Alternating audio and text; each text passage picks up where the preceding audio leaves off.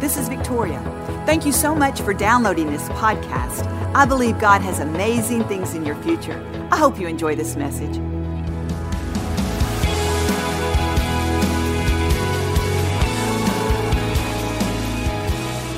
Seven billion people are estimated to be on this planet. Can you believe that? 7 billion people. With 7 billion people, there's probably a lot of problems in the world. Probably a lot of issues going on. You know, I just want to tell you today, there may be 7 billion people on this earth, but I want you to know you are up close and personal with God today. Don't feel like you're alone. Don't feel like that He does not know where you are and what is going on in your life, because the Bible tells us that He's counted every hair on your head.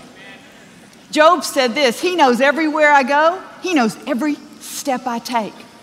The scripture says that He knows every breath we take. God is an ever-present God. He is omnipresent, which means He is everywhere all the time. He is omnipotent.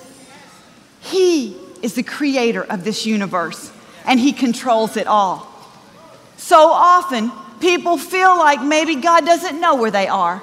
I'm in this big world all by myself, but I'm here to announce today, God has you in His sights, and He knows exactly what's going on in your life.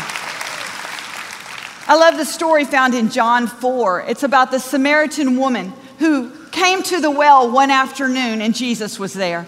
Now, this story has amazing revelations of all kinds, but what I want to look at today, when this woman came to the well, Jesus was there all by Himself. So she came to the well at the hottest part of the day. She was by herself. She was actually trying to avoid people. She had quite the reputation. So it was her time to slide in, get her water from the well, and get out before anybody else could see her. But she encountered Jesus that day.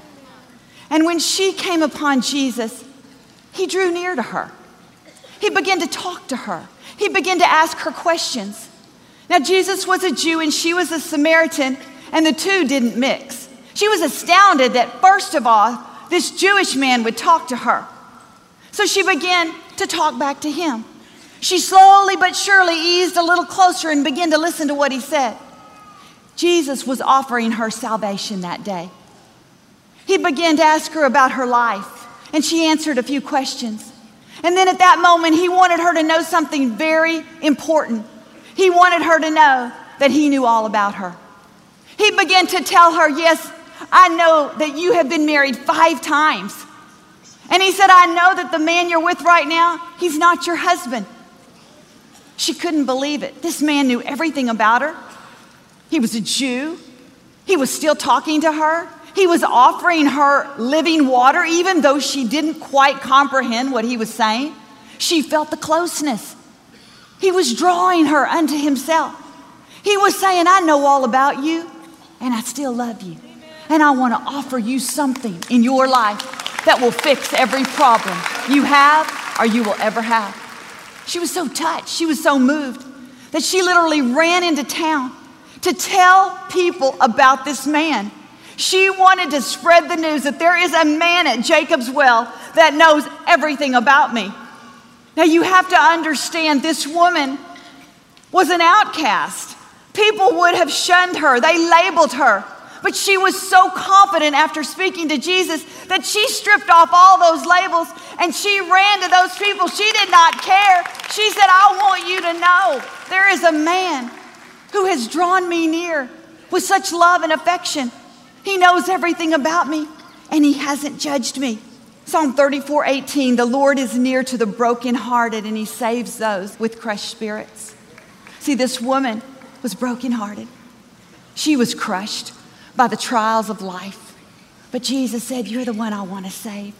You're the one I want to draw near to. You're not alone. You're not too far from God. He's drawing near to you even now. We were at a play a couple years ago at the Wortham Theater here in the city, and we had okay seats. I couldn't see the stage very well, and there were 5 of us. And as we sat down and got all situated, I realized there was only one set of binoculars for all 5 of us. So I waited patiently as the play began for the binoculars to make their way down to me. And when they did, I got those binoculars in my hand, and I was so excited. I drew those binoculars up near my eyes, and I focused them just right. And do you know, I got so close to that stage. Where I was far away from the stage, it now was right up, close and personal. I could literally see the expressions on the actors' faces. I could hear them better because I knew which one was talking now. What was once far away had been drawn close to me because I had these binoculars focused. And do you know, sometimes in life we feel so far away from God. But can I tell you, in Ephesians 2, it says, "But now in Christ, you who were far away have been brought near by the blood of Jesus Christ." See, you may have been far away and distant in your life, but God has got you in His sights. He has put His God binoculars and He has focused you in. You are right there, up close and personal to your God today. Don't get a distorted view of a person who cannot be seen and who cannot be felt by God. You are not just one of 7 billion. You are God's chosen vessel. You are His child. He has handpicked you. He wants to offer you something every single day that will take care of every problem you have or every problem you will ever have. He wants to fill your thirsty soul. He doesn't care where you've been. He doesn't care what you've done. He just wants you to know, I'm right here. I'm an up close and personal God. See, when you have children, you get a little better understanding of God's powerful love towards you.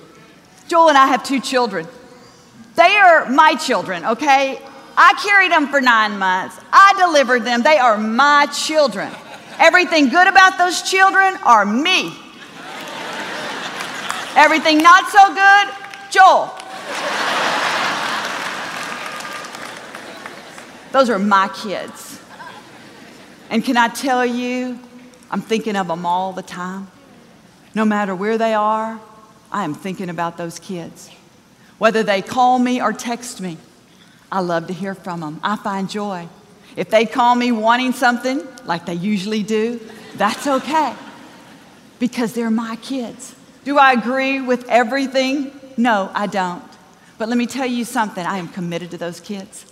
I will draw close to those kids all the days of their life because they are mine. They belong to me, and I'm committed to them. I will never throw my hands up no matter what and say, I'm done. I will never turn my back on them and say, whenever you get it right, then you can come close to me. No, I will always run to them no matter what because they are mine.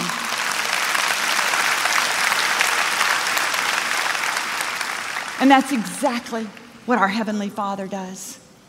He doesn't judge us. He doesn't criticize us. He doesn't always look at what we're doing wrong. He has not thrown His hands up and taken His face away. No, He has drawn near.